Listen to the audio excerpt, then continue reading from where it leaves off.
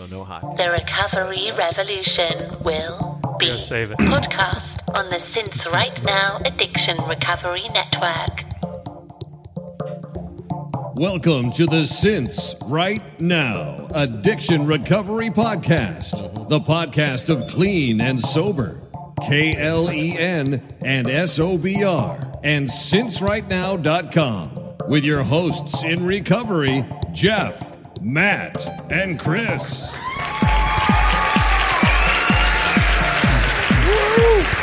Yeah. Oops, sorry. That was ouch. Sorry, guys. Sorry, listeners. Hey, they still love They start to- Chris. Like, You know what? That's true. I guess that's not true. Hey, so just one thing I was thinking of when they were saying Jeff, Matt, and Chris, and I was pointing. Yeah. Somebody requested that we try To remember. periscoping Okay. okay. again. Remember? Do you guys remember we tried that one time? vaguely We did. do, Yeah. Yeah. I didn't even really know Periscope was much of a thing anymore, but I guess it is. And maybe we will sometime. But I think we'll have to prepare. We'll have to figure out why Yeah. we're Periscoping and Yeah. get... I don't know. I have a tripod now, so that might But help. periscoping is a live video feed, Right. Yeah. basically. And Right. the thing is, for me, it's a little distracting because I feel like I'm going to be the cameraman also. Yeah.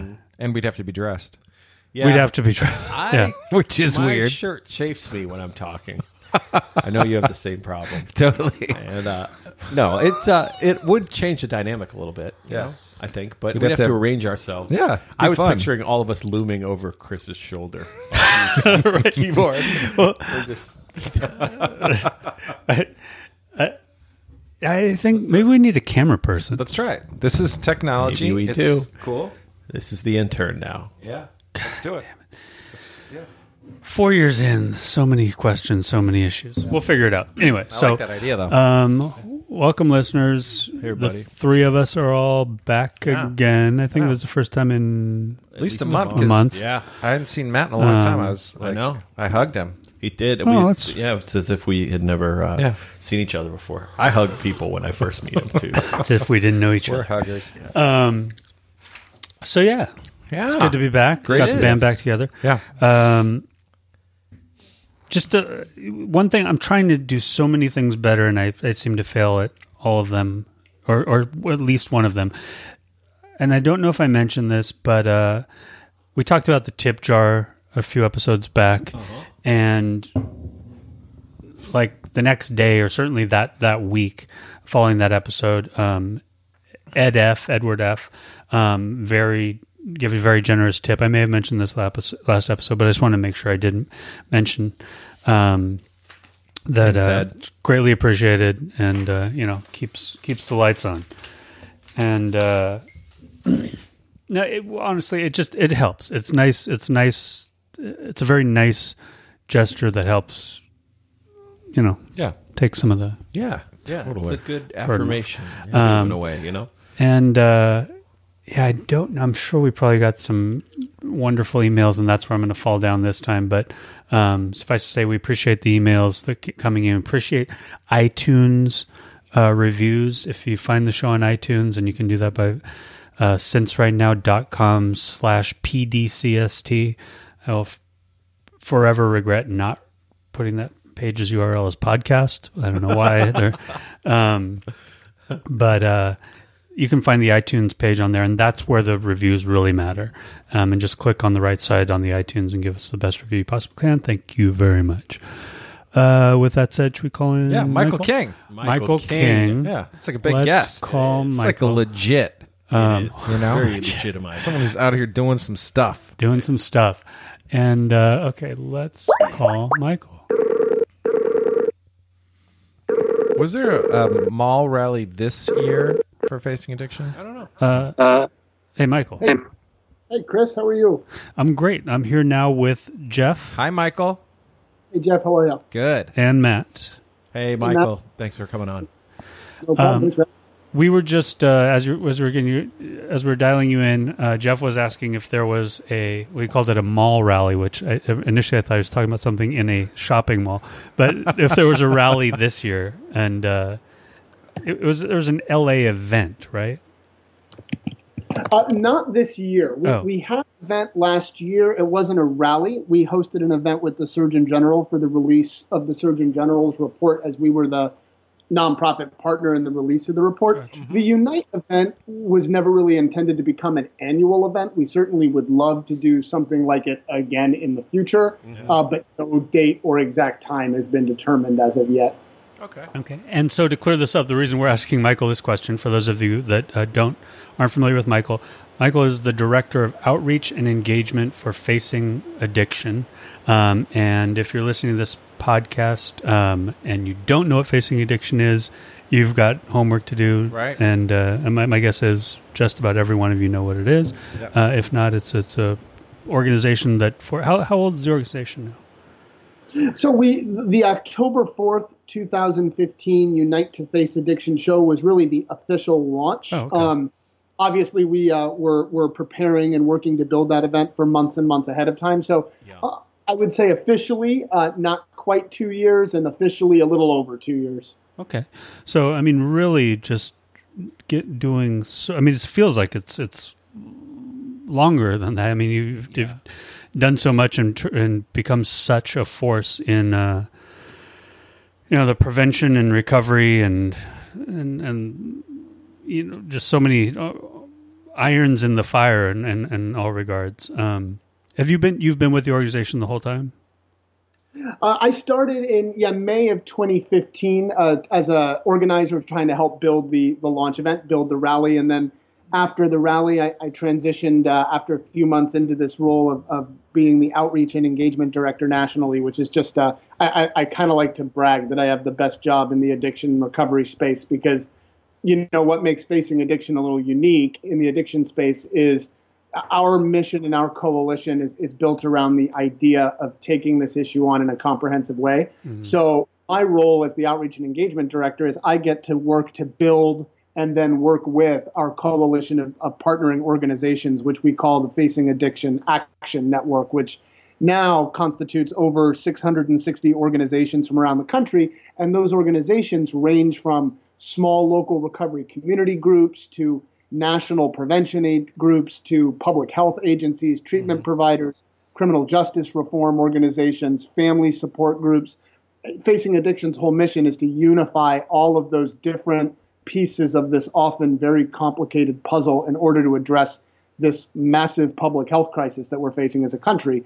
So I get to work with folks from across the sphere with incredibly diverse ranges of experiences, both personal and professional, from people in long-term recovery to families who have lost loved ones to professionals who have worked in the field trying to help people for years and years. So it's such a eclectic and interesting variations of experiences and perspectives that I get to work with and talk to every day. It's really a thrill to see all the different ways by which people come to this issue, And is your job to try to get everyone on the same page, or to get everyone to share an agenda, or what are you trying to get everyone to do?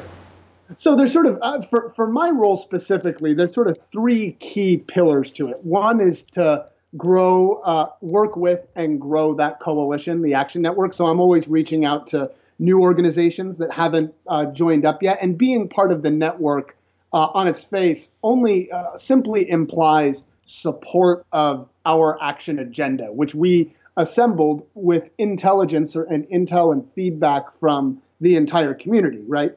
So by being part of the network, essentially all organizations officially say is we stand in support of this agenda. We stand in support of the approach that Facing Addiction is taking. Mm-hmm. The second part of my job then is to work with all those organizations that we're recruiting to kind of plug them into different projects that we're working on. For each of our 5 primary agenda points, there are a different set of actions that we're taking to try to see those points through to fruition.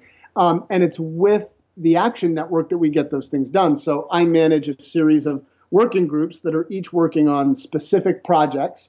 And what's neat about this coalition and this sort of ideological diversity in it is we can take on a project that centers on prevention because we have a wide range of prevention partners. And we can try to merge the public health and criminal justice communities, as we're working on with one project right now. And we can bring recovery community and families together to help us address the ever ongoing concerns about language and so on and so forth, right? So I get to sort of build these tables of smart people with tons of experience to help us achieve some of our agenda items. And then the third thing that I do is I work to build and design all of our grassroots engagement opportunities. So the Facing Addiction Ambassador Program, which is an opportunity for people to sort of get plugged in their community and carry the mantle on Facing Addiction's behalf in their community.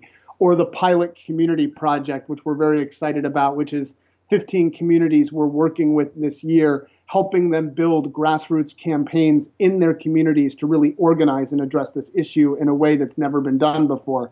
To stuff that we've just put out in the last 2-3 days around, the president had his commission on the opioid crisis that is recommending a national state of emergency, which we're 100% on board with.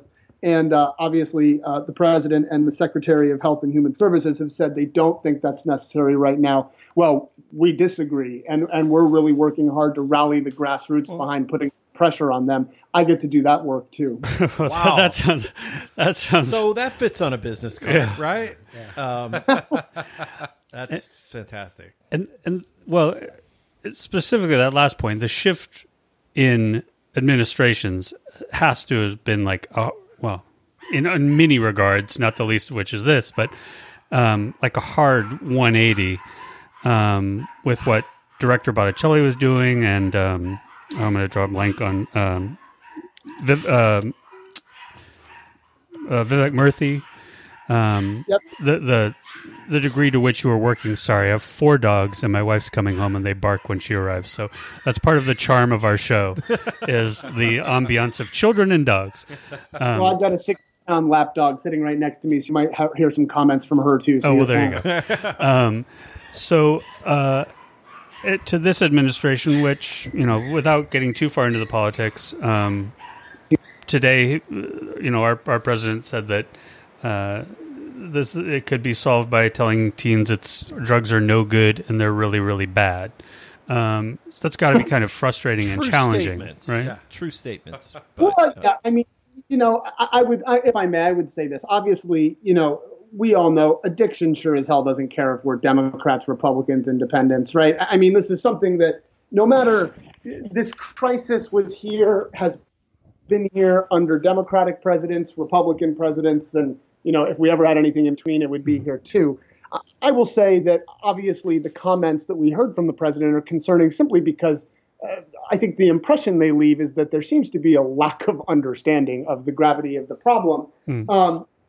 That being said, I think it's really important around this issue to put our personal politics aside. Prior to working with Facing Addiction and prior to finding recovery, I had a decade-long career in the political arena working on one side of the aisle.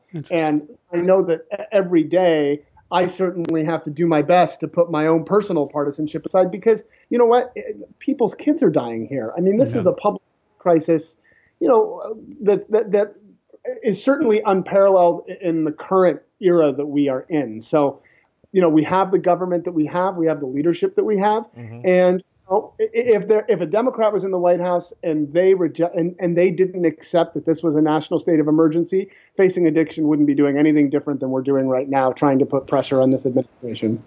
Yeah. And I think it is funny because we've heard the two solutions from this administration the last week are lock more people up and just tell them it's bad, which we all know is just almost cringeworthy.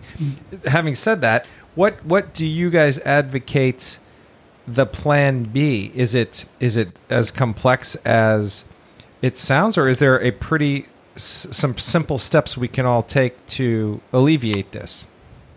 Well, I wouldn't necessarily say that there are simple steps, but there are certainly steps, right? I mean, we know that we need to increase treatment access for folks across the board. I often say when I have the opportunity to share a bit of my own story that I'm one of the lucky ones. I got right into inpatient treatment when I walked into recovery and I hit my bottom and I needed help. I was offered intensive outpatient. After inpatient, I had continuing care.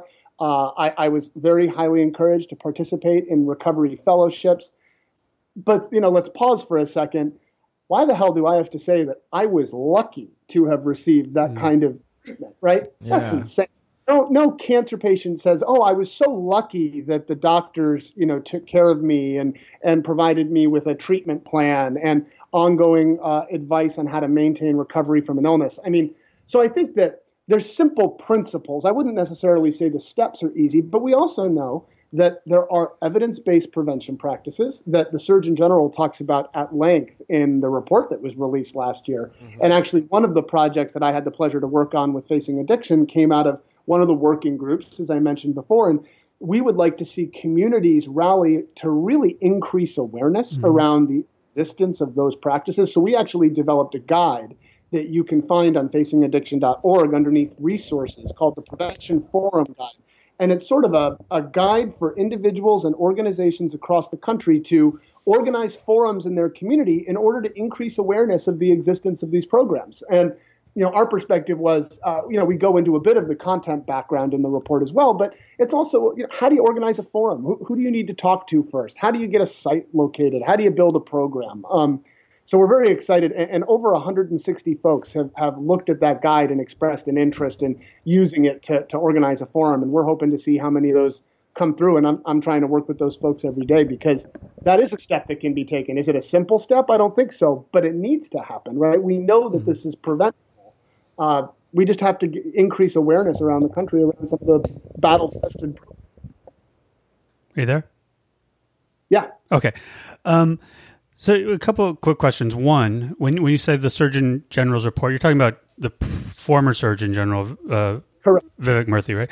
I just realized I don't even know who the Surgeon General is now. Do we have an appointed Surgeon General? Good question.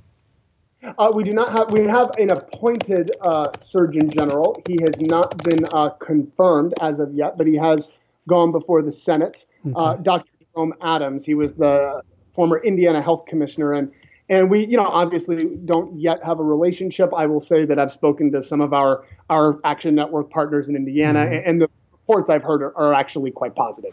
And what about the position that Director Botticelli had? Is there someone in that role now? We don't have a full-time ONDCP director at the moment, but I believe the president has also made a nomination there as well, but it has not yet been confirmed. Wow. So really, I mean, two of the people that could be advising and really working on this at that high a level aren't there to do it, aren't available, right? Well, yeah, I mean, one thing that we've certainly seen, and it's been well covered in the media, about the new administration, there's definitely been the speed at which certain positions in the federal government have been appointed is certainly slower than we've seen in the past. And obviously that's caused some political rancor that's really outside the scope of what we do. But, we work on unabated, right? And I think the movement is to work on unabated as well, because there are still a lot of minds to persuade on this, right? And my experience in the political arena really taught me a lot of things, one of which was, as I was just saying to somebody earlier today, at the end of the day, elected officials, they do listen to their constituents because we are still their boss. And the more we can persuade it, and our pilot community project is really built around this basic idea of informing public policy from the grassroots up, right? If we can organize around this issue in a more effective way than we've done in the past, and what I mean when I say that is do what Facing Addiction does on a national level, but local level. Build bridges between the recovery community, families, prevention, treatment, public health, law enforcement. Bring all of these forces together into one team. And that's what we're doing in the Pilot Community Project in these 15 targeted communities, one of which is in Missouri, actually. Springfield, Missouri was one of the 15 selected. So it's a pilot program. Was that chosen because of high rates of opioid use, or was it just sort of a random thing? Well, the Pilot Community Project, we ended up receiving applications from 54 different communities, which was almost double, frankly, I was expecting to get. Springfield was selected, frankly, because of the quality of the application. We did interviews with a little more than half of the communities that applied based on the quality of the applications, and Springfield just fit the bill. The folks who submitted the application down there knew their community. They were ready to get to work because a lot of the day-to-day work of this has to be done in the community. Facing Addiction is there to provide the work plan and ongoing consultation and guidance, but it was clear in Springfield that people were fired up to do this. And in this program, we're very excited about it because we have a lot of geographic diversity, everything, the Northeast to the Southeast to the Midwest to the Southwest, the Northwest. What's the pilot consist of? Like, that sounds, we should follow this. We should see what the numbers are, right? Like, that's exciting. When's it starting? What's it consist of? So it started already earlier this year. May 1, I think, is what we'd consider the official start date. We selected the communities in mid to late March. And what the communities are working on right now is building the teams of advocates that are going to go in what we're calling stage 1 of the project, where the entire purpose is to start to organize the community, start to recruit the people who are going to participate.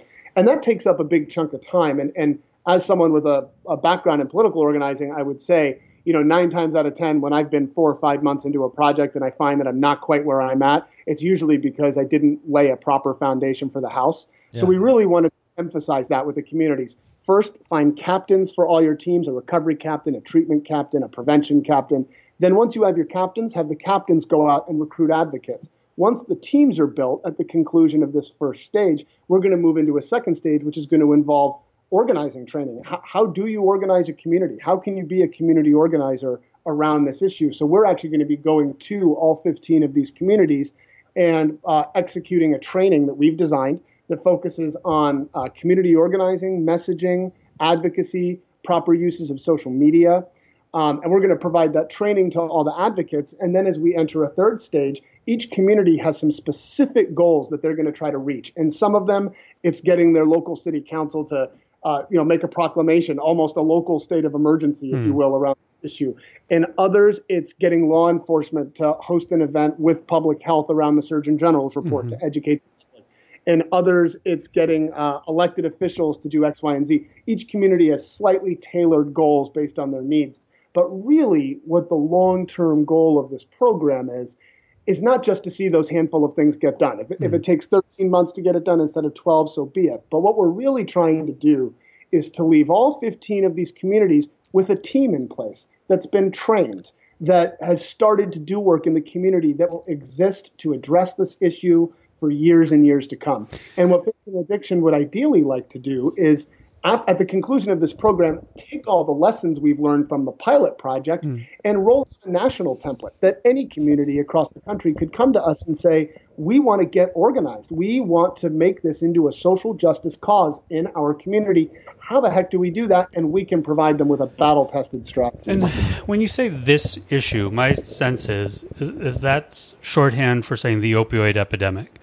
It's shorthand for addiction. I think the opioid epidemic is obviously what's driving the public dialogue right now, and good reason. But facing addiction, addiction to alcohol and other drugs, alcohol is still the number one killer, right? Right, exactly. So, and my sense is, though, that for so long, with good reason, with just as good reason, I guess, if we're talking about how many people it impacts, and you know this well, it has never generated sort of the sense of outrage and action that the opioid epidemic has. I wonder if you talk about that, if you have like separate programs or thoughts on how to approach alcohol specifically, or if just opioids sort of is trying not to say sucks all the air out of the room. Well, I understand. Well, it's hard. I mean, I think that you make. I think it's a very valid point. And at the end of the day, this is the silver lining of this crisis that we are facing. Is that it is starting to draw up the national attention to the issue, and that's what we need. Right. That being said, I wouldn't say that Facing Addiction has any separate programming to deal with it. We absolutely partner with a lot of organizations that focus exclusively on it, such as the Fed Up Coalition, right, who have done several events in D.C., and we are very proud to be, for the second consecutive year, co-sponsors of their events that are going on August 31st. But addiction, this is the report, Facing Addiction in America, is what our previous Surgeon General wrote in that report, and that's our mission, right? This is a issue that has to be tackled comprehensively, not piecemeal. Yeah. Mm-hmm. Right. I read a little bit about your background, and you got involved. You obviously have your own alcoholism and recovery journey, which I'd love to talk about because I thought there was some good stuff in there. But you kind of came to this whole thing from the Anonymous People film, or is that what you saw originally that got you involved in this part of it? Yeah, no, it certainly is. It's funny, I had worked, as I've mentioned, in politics, and I first got into recovery at a young age. Actually, I was 15 years old. I know that was funny.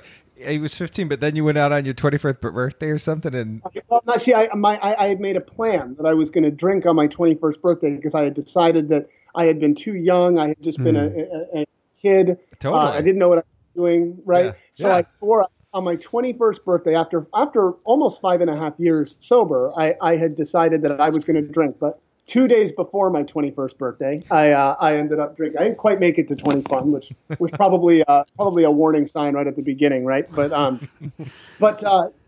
had, as I've often said to folks, because it's really kind of drives me. When I got sober at 15, I went into a 12-step fellowship and I participated. And the truth is, after I went away to college. I actually lived in Europe on 2 occasions during that time frame. I didn't drink, and I got to say, and I say this now with a big smile on my face, I absolutely hated being sober. I felt very alone. I felt very alone in the world. I didn't know really any other younger people who were sober, and it's what inspires me so much when I talk to these folks who work in the recovery high school system, right? Because I often have thought, my goodness, if that had been a resource that was available at the time, and that's not to say that, life, we all know life plays out the way life plays out, right? But, what an amazing, I'm just so inspired when I get the opportunity to speak to both students in those schools as well as the folks who have the opportunity to work in them. There was no collegiate recovery program where I went to school. I was the sober guy sitting at parties when everyone was getting high and drinking kegs, and I was the sober guy wandering around, shockingly, I didn't have a very good time. I more than made up for it my senior year when I decided to go out and start drinking again. But I ended up getting a career that I loved, that I felt very passionate about. And, all those things that the world tells us should make us happy started coming into my life. I graduated with good grades. I started that career, met a woman, got married, bought a house, had a kid. On paper, it's like, my God, this is the perfect American life, right? And live in Seattle, the most beautiful city in America. Apologies to everybody else. And, but shock, as we hear so often, I kept rising through the career. I was trusted, respected, and I was miserable. And I couldn't. My drinking just escalated and escalated, and I was one of those folks who, I think some would describe as a maintenance drinker, or I've heard, and it's one of my least favorite terms, but the term functioning alcoholic, which I really don't like because there was absolutely nothing functional about my life. But I was a guy who, by the end of my drinking, woke up in the morning, put 2 shots of whiskey in my coffee, got to the office at 8:30 because my staff wouldn't be in yet to have a few beers at my desk, tapped my foot until 11:30, went to lunch at the bar across the street, had 4 or 5 beers, got back to the office at 2:00, told everyone I had meetings, which wasn't true, went to the casino, drank a little bit more, rushed to pick up a daughter from school, rushed home, cracked open a beer, would drink until I went to sleep at night, and as I fell asleep would think to myself, well, I've got this under control. Yeah. God, that's crazy. I had also started gambling as well, and the combination for me of drinking and gambling eventually led me to taking money from my employer. I had my dream job, and for anybody who's been in the depths of addiction, we all know that the circumstances. Eventually, our addiction starts to overcome whatever our circumstances might be, and I started taking money, and we actually the party that I worked for lost control of our state legislature that election season by 173 vote race, and the amount that I had taken, which I had no idea what it was at the time, probably could have kept the majority for that party in that chamber. So. I drank for about 2 months after that until it all came crashing down, and I ended up getting outed for the stuff that I was doing, and I, of course, I thought I could fix it, but I ended up landing in treatment. February 16th, 2013. Actually, a few days after that, I got into treatment. But and did you know it was over, or were you still fighting it? Well, I think I think a little bit of both. I don't think I accepted that it was over, but I think I knew. That I was sitting. I was sitting at SeaTac Airport here in Seattle with a half a fifth of Jameson left. And I had to make a call to somebody to tell them that, there was nothing left and I was going to run away for a few days. I had spent my last few days of drinking trying to figure out if I could kill myself without it hurting or if I could go to Europe and change my identity. That's what I'd spent. Can I kill myself and not have it hurt or go to Europe and change my identity? Waiting. That's a tough one. God. I had a bag packed and everything. I mean, I was, like all of us who've been there, I was horrified. I knew stuff I was doing. I mean, I don't think I think I was too clouded up to really understand the consequences at the time. On my third day of inpatient treatment, I picked up a newspaper and front page above the fold was the headline, Senate Democratic Executive Under Investigation, which was about me. Wow. So, whoa.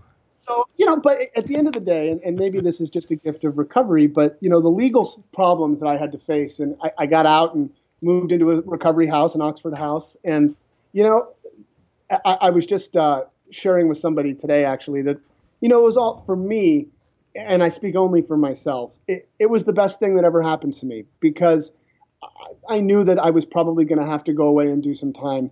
And so because of that, there was no point in worrying about what the next career step would be. Am I going to get a driver's license back? Because I'd gotten a DUI and had been driving a suspended license for several months.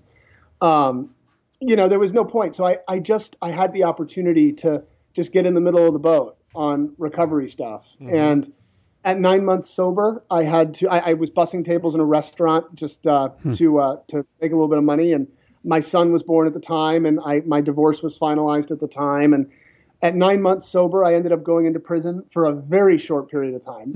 I ended up getting a very lenient sentence, I think largely because of starting the recovery work that I had. And so I was 9 months sober, and I got out. I got out of my time incarcerated 8 months later when, was bussing tables. And I was just wondering, what am I going to do with myself? Is there some way to merge my professional background with my newfound passion for recovery? And in one of those just hilarious, odd confluences of events that I think happens in life when we're sober and in recovery, 3 people in the same day referred me to this film, The Anonymous People, which I had never.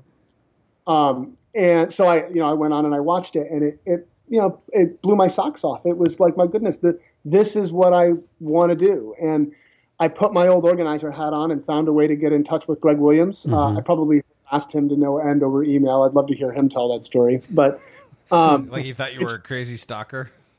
Probably. But recovery has not tempered my persistence. I guess he can probably testify to that too. That's awesome. But they just so happened to be starting the planning process for the Unite to Face Addiction rally. So that's kind of how I landed here. But I feel so passionate about this stuff because I do believe that, because of my personal experience, and I'm sure that the 3 of you could say the same thing, when I see those recovery high schools, when I get to meet the folks who are starting new collegiate recovery programs, it's so inspiring to me. When I see that person, when I see them vote for the first time, and exercise that clear-headed power in recovery to make choices like that can have an impact on people's lives, it knocks my socks off. And, the cool thing about facing addiction, because of those 660 organizations across the country, is every day we get, a random email inquiry. My goodness, I need help. And just twice in the last week I can think of already, I got to take that person who was reaching for help and connect them with resources on the ground in their community through our coalition. And I actually got a note forwarded to me about a month ago from someone with whom I'd interacted a while back, and they're doing great. And my God, that's the meat of this. Yeah. Right? I mean, No question. we pushed the president to declare states of emergency. Why do we do this work for that guy? Right. Yeah. And it's special stuff. Absolutely. Yeah. Two things. Like it's so interesting that it hadn't really struck me that this is a campaign in a political sense. That's how it has to be organized. That's how bad this crisis is. I come from the 12-step world, which is very attraction, not promotion. It's just a different way of going about this. But I think this opioid crisis has certainly made this as important as anything to get to mobilize a movement to stop it. Because it is it is a national state of emergency, right? Which is interesting to think about. Well, absolutely. And I think that, I'm also there are many different pathways to recovery. Actually, one project we're working on right now is developing a guide that really outlines what some of those different pathways are, kind of aimed at people looking for help and their families looking for help. But my personal journey is a 12-step journey as well. And, when it comes to that whole question of attraction, not promotion, or anonymity, the point that I always like to just remind folks of is that Bill Wilson testified to Congress. Right. Marty Mann started the National Council on Alcoholism. Right. There's no, my personal, and it's my personal interpretation of this is I would never out somebody else as being in recovery. That is absolutely not my place. But especially given the fact that my drinking history was printed in the Seattle Times, anonymity was never really an option for me anyway. So I kind of figured if I had that going for me, I might as well see what I could do to knock some bodies over with it, right? Yeah, that's funny. and here's just quickly, Oxford House, as an organization, it seems like that touches a lot of lives. I've had lots of people that have gone through an Oxford House. Why can we get more Oxford Houses? That seems to be a very effective way to treat addiction. And what is the Oxford House? Is it a national organization? Oxford House is a national organization. Yep. It is kind of more dense in some areas than others. We're very fortunate to have a huge Oxford House network where I live out here in Washington State. But there's also a ton of other sober living options as well. Oxford House happens to be one. What I think it's important to note that Oxford House, that it's not a treatment program. And I don't, Gotcha. I wouldn't speak for them. They have an amazing team. But what I will say from my own experience is Oxford House, especially in early recovery, when, and I'm sure you guys have, those days where you just feel so alone in the world unless you're sitting, in a church basement or wherever you might go. For me, in my earliest days of recovery, when I was dealing with, life and staying sober and legal issues and everything else, to know that I was going to get to walk in a door at night where there was going to be 7 other guys, all of them had gone through similar things to what I was going through, any of whom I could have knocked on their door if I just needed to shoot the breeze for a few minutes, it was a huge part. And I actually ended up living in Oxford House for quite a while, in recovery, before and after I got out of my time incarcerated. Just a huge proponent of it. I will say, though, that, Oxford House, that it's not a treatment program. I think there are other sober living facilities that do provide those kinds of services as well. Oxford does not. Oxford is really a safe place for those who are really committed to their recovery to live for however long they want to live there. Gotcha. So I'm a big proponent of it. It was a huge part of my story, and it's one of the first recommendations I make to people in early recovery is to see if they're willing to take that step. Gotcha. Cool. And when you say before and after you served your time, so I mean it's someplace you came out and it's a place to feel comfortable and safe in your recovery, and it doesn't matter early recovery, later in recovery. If you're in recovery and need a place to stay, you can stay there. That's absolutely right. And one of the neat things about Oxford's model, and there's, like I've mentioned, there's a million different models. And actually, if anybody's interested in learning a little bit more about recovery housing, again, if you go to facingaddiction.org, we actually hosted a forum in Washington, D.C. this past March focused on recovery housing. And if you go under resources on our website, you can read kind of a briefing on the issue if you want to learn a little more about it. But, the neat thing about Oxford is, there was one gentleman I had the pleasure to live with my entire time. He had lived in our house for 10 years. Oh, wow. And, and was able to pass on a lot of wisdom to folks coming in and out. He stayed there because it was a affordable place to live, full of sober guys. Why the heck not? Yeah. I had a tremendous experience. I really did.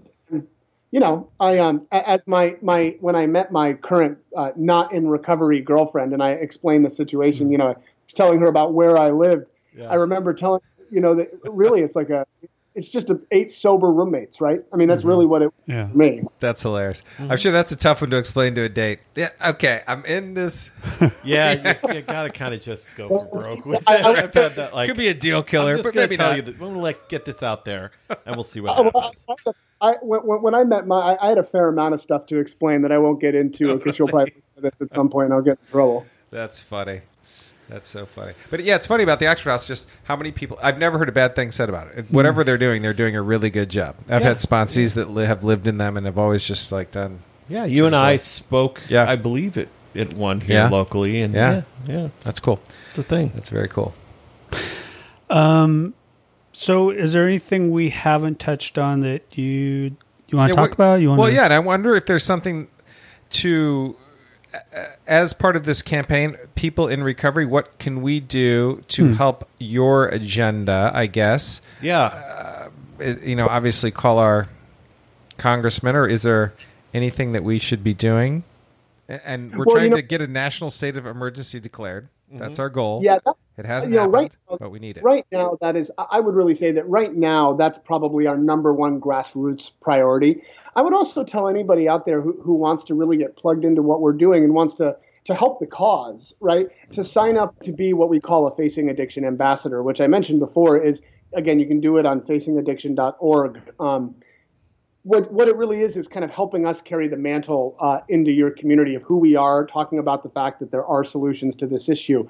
The other thing that I can't emphasize enough, the single biggest tool that we all have is our story. Our story is the number one tool. And, especially I've worked with elected leaders, right? These guys get reports and studies and statistics put in front of them left and right. And that's great. I don't think anybody in this day and age is questioning that we have a problem here. But when we tell our story, what we do is we give life to a statistic. And a statistic, 90% of those who become addicted start using in adolescence. Well, that's all fine and good. Everybody sees that stat. Talk to the person who started using in adolescence and become addicted, and that stat carries a lot more weight. Yeah. So actually, one program we have is something called People Facing Addiction. And again, facingaddiction.org, if you click on resources on the right side of your screen, you'll see a link for People Facing Addiction. Everybody go on there and take a little time and share your story. We promote a lot of these stories, and I mean, it's one of the best parts is getting to read these personal stories of folks of not just people in recovery, but family members who've lost loved ones and why they're using that experience to try to help other families now. And professionals who, treatment counselors and prevention specialists who see this on the front lines every day, many of whom have spent careers fighting this on the front lines. Everybody's story and the reason or the way in which we got our seat at the table matters. And I would encourage anybody and everyone out there who listens to this to go on and share that story. You are, by doing so, you're utilizing the single most deadly weapon that you have, to combat this problem. Yeah, that's cool. It's funny. There's a lot of, we used to take a meeting in my AA group to a treatment center, and I don't know if service opportunities are less than they were. Maybe I'm just not, whatever. But I think this is there's literal 12-step work to be done right here. If you're wondering how you can go back and serve and give back, this is it.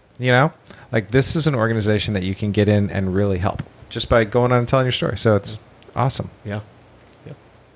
Absolutely. Awesome.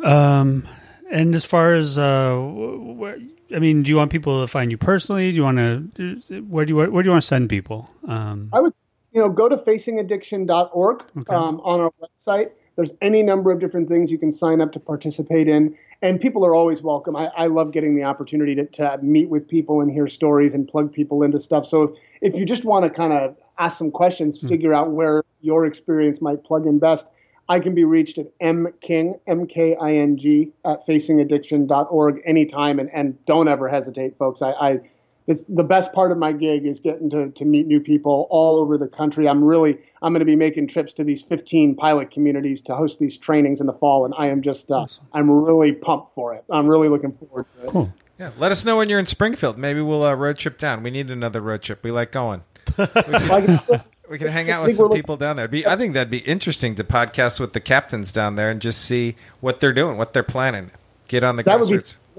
Well, September 20th we'll be in Springfield. I can tell you that. So maybe we can put that out. That'd be absolutely terrific. Yeah, figure that out. It's not far from us. It'd be fun. And you guys have captains down there, team captain, recovery captain, kind of figure out what they have planned. That'd be fun. Yeah, that'd be really fun. If you figure that out, that'd be great. All right. It's fascinating. Cool. And then we need another big mall event, right? Because that was fun. We had a great time coming. So. Jeff just wants more big concerts. Yeah, concerts and road trips. We thought about entertaining Jeff here. I probably get that question more than any other question. When is the next party on the mall? And I tell you, I think we would love. Trust me, nobody wants to do it more than all of us. You know, it's one of those. One might imagine it's quite the endeavor to get together what we got together on October 4th, 2015. Yeah. It's something we'd love to do, and I hope that we'll have the opportunity to do it again. Okay. All right. Well, cool. Well, thanks so much for taking the time to talk to us. Very absolutely just terrific. Update on what's going on with Facing Addiction, and just inspiring. And I feel like we need to do more, and we'll figure out what our little corner of the recovery sphere can do, and start doing it. Better and bigger. Awesome. And I'd be remiss. What's that? I said this has been fun, guys. I appreciate it. Cool. Oh, of course. Well, thanks. And I think we've had some others that past and present with the organization. Like Donald McFarland was part of the original team on the rally. Yep, on the rally, and we had him on a couple times. We've had Ivana Grohovic on, and they're trying to get her back on. We had her scheduled and then had to cancel for one reason or another. And then we've had Ryan Hampton on. And I'd be remiss if I didn't wish him a happy birthday. I think it's his birthday today. It sure is. He was. I talked to Ryan at least once a day. He was very excited. He was very excited this morning. That's fantastic. Well, cool. Well, say hi next time you talk to him. And it was terrific. And have a good night. And hopefully we'll talk to you soon, one way or another. Absolutely. Thanks, guys. Right, have a good one. Thank you, Michael. Thanks, Take care. King.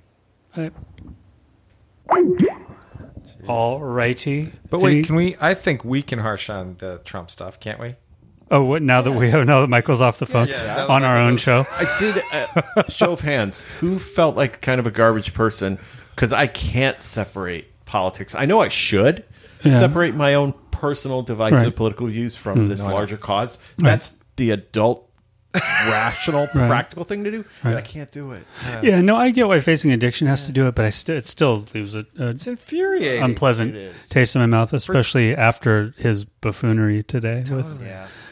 No good. Yeah, and I get really, it really bad. That you can't. It's not good. It's bad. Can you never wait for any politicians to get your? You have to do this yourself. This is a problem that we as a community have to solve. Having said that, like really, yeah. But I guess everyone's like that with every issue. Yeah. This one just happens. If we're waiting for the right political climate to make this easier. But the reality is, our resolve is being tested. So much was happening, and so much was going so well with Director Botticelli and Surgeon General Murthy, and at the mall rally, Obama was there on the video screen. Surgeon General Murthy was there on stage. Director Botticelli, I think, was either there on stage or on the video screen. It's like that whole administration was all in with Facing Addiction. Yeah, and not just the advocating treatment options, trying to solve the problem. And thousands of people going full Beatlemania nuts, like and Joe Walsh, crazy energy, and Joe Walsh, so I mean. It does make a difference. It does. It does. Who's in the driver's seat in our country, and and who's turning it into a clown car.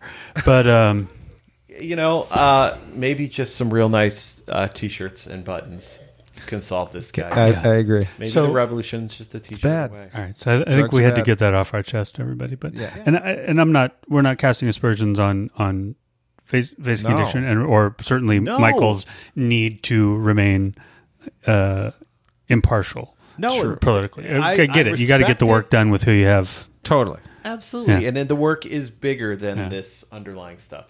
But we're not bigger than it. No.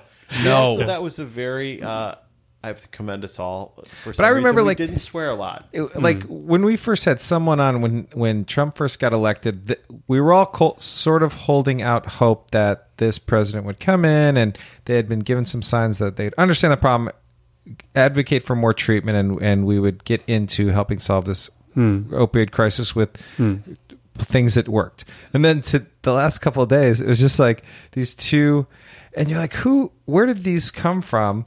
Of we need to lock more people up, which is like doesn't work, has been proven it doesn't work. It has never worked. It's just not a tactic that worked, but it sounds good. Yeah. I get it. Tough and enough. then today, which I didn't even hear today, let's just tell teenagers it's really bad, which sounds totally like something he would say, but like that's the funniest thing ever. Or do we take that seriously? Or I don't even know what that is. Well, and the fact that Like, oh my you God. said there was this moment of, there were some good indications, maybe something good will happen. Did that moment ever happen? I don't remember that happening. that moment. I don't No, it remember never happened. anything but impending hot garbage fire. Any second, just going to burn brighter and brighter. Yeah. So that's why we have to help more, right? Because our president's not going to help us. This administration's not going to help, No. and the crisis goes on. No, yeah. That could be the silver lining, as Michael said. Yes. Yeah. So get out there and Yeah. we got to do it. Yeah. Join up. Get out there. We're and going to Springfield. rock the vote. September 20th. How far is Springfield? It's like 2.5 hours. Yeah, it's 2.5 fun, too. we could do It's that. where the Lake Yeah. of the Ozarks is, isn't it? And Well- Branson, isn't it by there? More or less. It's 2.5 hours, and it's Yeah. big. It's I can see why they picked it. Yeah, Okay. perfect. It's where the Simpsons are. Exactly. No, they've never decided which Springfield. Well, I say it's that Springfield. Let's go. Oh, okay. No, they never. There are like 70. Apparently, Springfields. every state has a Springfield. right. So Something like that. I thought. it was a very we're calculated coming. decision, Springfield, but this we're one could be it. Yeah. It's got silos. nuclear- Before I forget, I want to say two things. One, all the podcasts on the SinceRightNow.network, please listen to them. There are other good podcasts out there. Yes. Some of them have wrapped. Some of them are have had season or have had series finales, but they're still out there. They're still good shows, and others are ongoing. Like Drop the Needle, Paul Furr's Drop the Needle is ongoing, and Sandra and Tammy's The Unruffled podcast is gangbusters. Yeah. just clocking crazy numbers, and Those just people ladies love know it. what they're doing. And their guest tomorrow, which they don't record live, but I'll be their guest tomorrow. Yeah. So, Nice. and then Did you already record it? no, I'm You're I'm recording it tomorrow. recording it tomorrow morning, Okay. and then I'm not sure how they release, but my guess is it'll be out the next day, if not later that day. I don't know. That's great. Nice. But yeah, so the next episode of The Unruffled, or the next recording episode, I'm not sure exactly. I don't know if they have any in the can that they're releasing. I'm not sure. Right. I don't get up in their business. They're just on the network. Right. So anyway, so please listen to the shows on SinceRightNow.network. as the producer. You don't like type up notes. No, yeah, you're not. I wish I like the could be landlord an who- executive producer, like a legit. I can barely produce this show. But Well, that's anyway, great. so yeah, I'm excited about that, We'll listen. and we'll see you next time. Yeah, See you that next time. felt like a very legit show. It did. Did it? As opposed to some of them were like, Yeah, it just what had the a hell nice, is that? Well, no, That was I a mean, good one. it's a good. Well, I mean, we have different types of guests. Yeah, so different. yeah. I mean, he's on the front lines. He He's is. engaged in the biz. She is. Capital B. Yeah, In the business. Yeah, good. and yeah, and he had a good recovery story. Yeah, That's a good gambling. nice to be loss back though. at full strength. Yeah, I like when the gambling part comes in and then all of a sudden he loses everything. Right? Embezzlement. Ouch. Bye.